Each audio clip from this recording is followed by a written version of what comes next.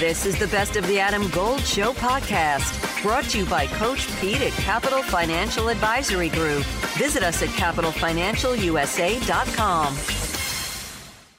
I had an opportunity to talk to Richard Deitsch from The Athletic. We're going to bring you that conversation in a second.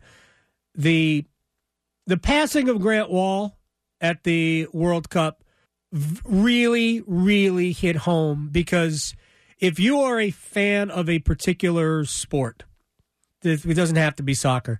If you are a fan, let's just say, of college basketball, there are people who have meant an enormous amount to the sport of college basketball that weren't players, who weren't necessarily coaches.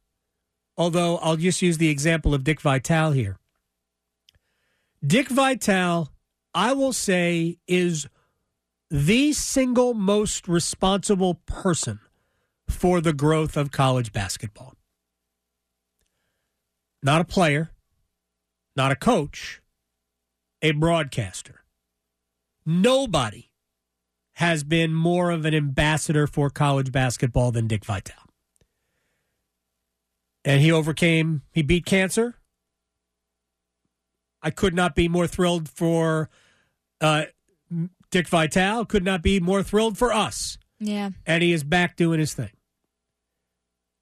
Grant Wahl is very similar to that. John Madden as a broadcaster, what he meant to the NFL.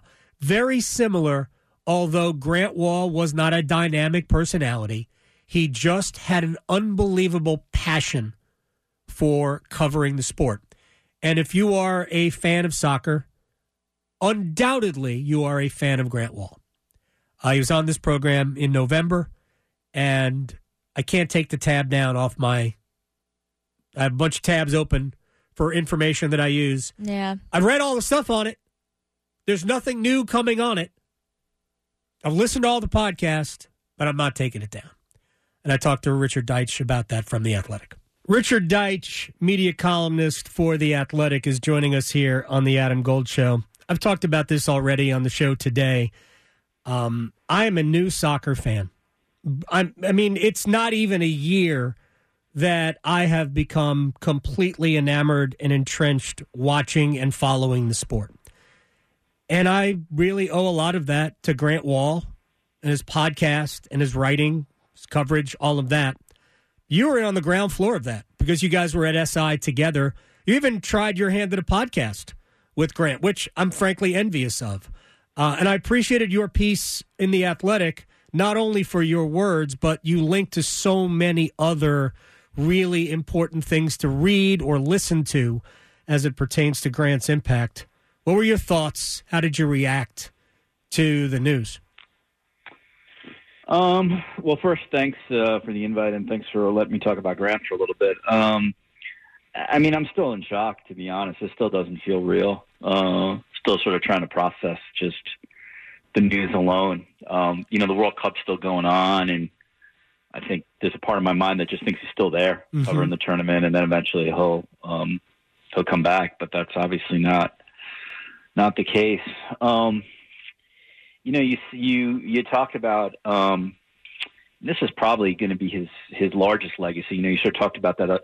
You learned and became a fan of the game through his words, or you or through his passion, or just his interest and just how much he covered it. And he really, you got to remember, and I think this, and I'm sure your listeners know this too. United States, when it comes to the history of soccer, this is not Argentina. This is not Brazil. It's still a very new country in many ways when it comes to soccer, even if the NASL, existed in the 70s.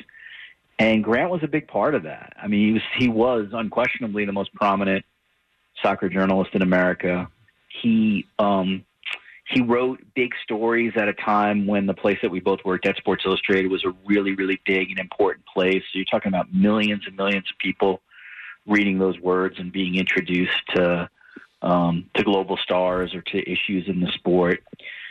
And so he really had just an outsized kind of influence because he he educated a lot of people in a sport that they weren't particularly educated. It's very different. Baseball has been written about for 100+ years.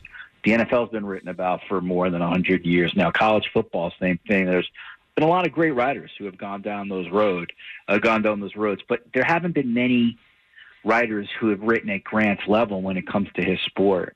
And so on top of obviously that he really made himself available to people and he really helped a lot of people during their careers. That's his legacy. His legacy is that he really helped introduce and proselytize in many ways a game that still remains new to a lot of Americans. We talked to him a couple of times. Actually, he was just on the show back on November 10th. I just went back and checked the date that he was on, and he was so excited to be covering his 8th World Cup. He really took a chance because he was a great college basketball writer, too. First time I ever met Grant was at a Final Four, and I know he had spent time here on Tobacco Road like everybody else does who covers the sport of college basketball at a high level. But he really chose the path of soccer well before this explosion ever took place. Do you know why? Adam Gold in studio with my man, Coach Pete DeRuta, Capital Financial Advisory Group. I was on your website, and I love the term financial termites because there are always things eating at your money that you can't see. So you don't want financial termites. Termites in the financial world are risk, fees, unnecessary commissions. All the bad things that we see and we hear about on TV are happening many times inside your portfolio you don't see. So you need a financial exterminator. Well, for the next 10 of you who call, we'll put together for you your very own total retirement plan at no cost. Call 888-843-0013 or text Adam to 600-700. Adam Gold is a paid spokesman. Investment advisory services offered by Capital Financial Advisory Group, a North Carolina registered investment advisor. Yeah, I'm laughing at you saying you took a chance. I mean, in some ways for sure. In other ways, nice free trips to Paris and Argentina and, and some of the most beautiful places in the world. He fell in love with soccer when he was at Princeton as a student there. He did I don't know if it was senior thesis or it was one of his years there where he wrote about soccer in Argentina. And that's where he first fell in love with the game. Bob Bradley, who went on to obviously coach the U.S. national team and teams abroad as well as teams in MLS. He was the coach of Princeton then. And they developed a friendship as student and coach. And I think that was a big part of his education and soccer development too. So that's where it started. And he always loved it. He certainly loved college basketball as well. He's from Kansas, so obviously that state is very steeped in college basketball. So I think he really had parallel loves. I mean, I remember when we first started at SI, he started a year before I did. And he started in 96, I believe, and I was 97. And he was a legit basketball, nerd. Like he loved the sport. He played it. He was into it. So it's not like he was just only a connoisseur of soccer. And he covered, obviously, a lot of Final Fours and some great college players in the early 2000s. If you go back to SI, you see some of the people who became stars in the NBA who he profiled. And obviously, very, very famously, he was the first person to write a national cover story on LeBron James. Yep. Spent a couple of days with him in Akron when LeBron was 16. And, LeBron, who has really said some nice things about Grant, and that was a big moment for LeBron. LeBron was pretty famous in Akron and in Ohio, but he wasn't famous nationally. And that SI story made him so. And that was at a time when the cover of SI really meant something. And so that was a big moment in Grant's career.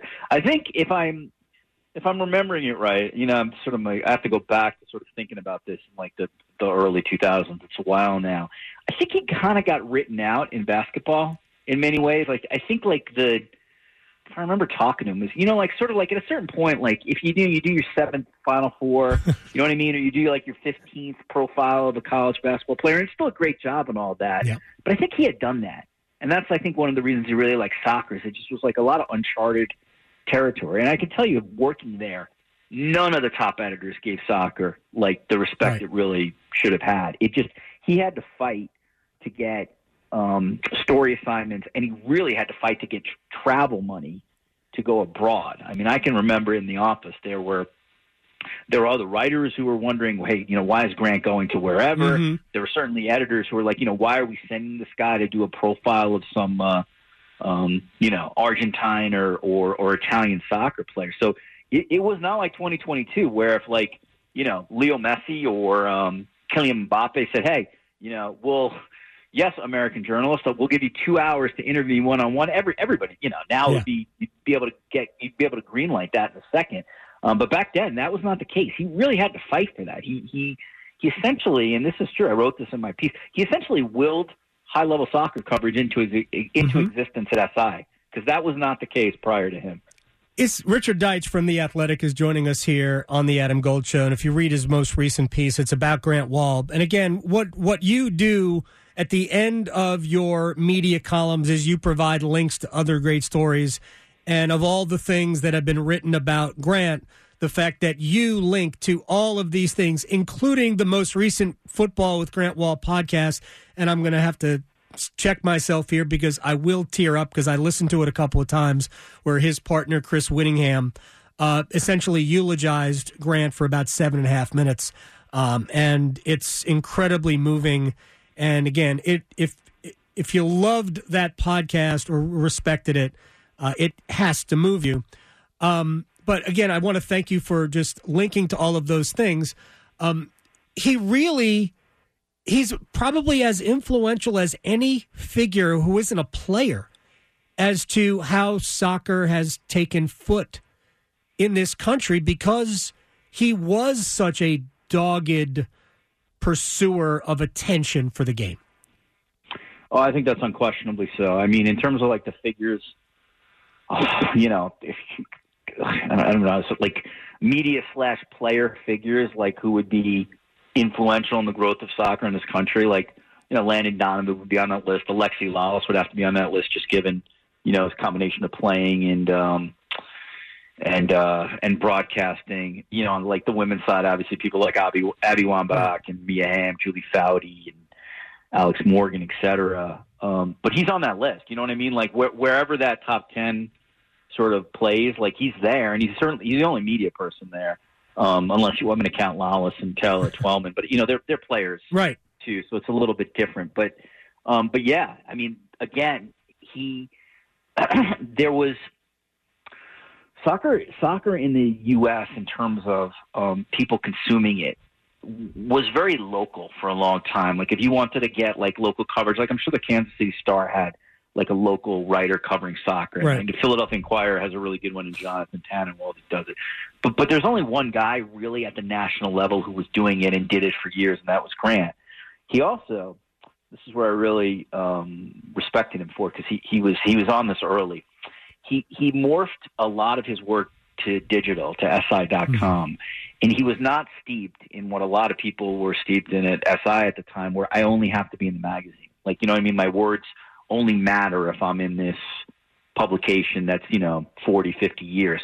But Grant wasn't like that. He sort of saw the power of the web, at least in terms of like pushing soccer, pretty early. And he was one of the more famous writers at SI to start working on SI.com very regularly. Interestingly enough, Peter King and Paul Zimmerman were the others too, in terms of their sports and football.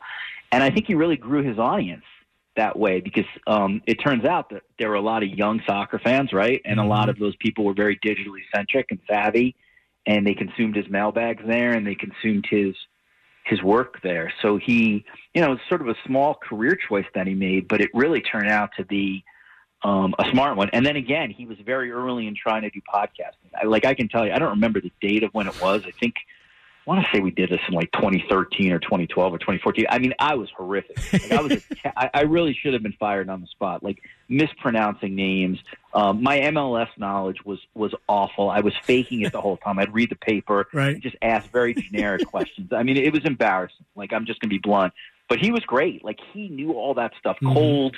He got us very famous writers on from England and Spain to come on this podcast. And even then he was kind of experimenting with like audio, like to sort of figure out what his audio voice was. And like you just mentioned now, obviously he did a podcast with Chris. It was a top 100 podcast. Great. And so he's very unique, or he was very unique in just terms of, in terms of how he approached his career. And it's not going to be duplicated. Obviously there will be other people who cover soccer in the U.S. as we head forward, but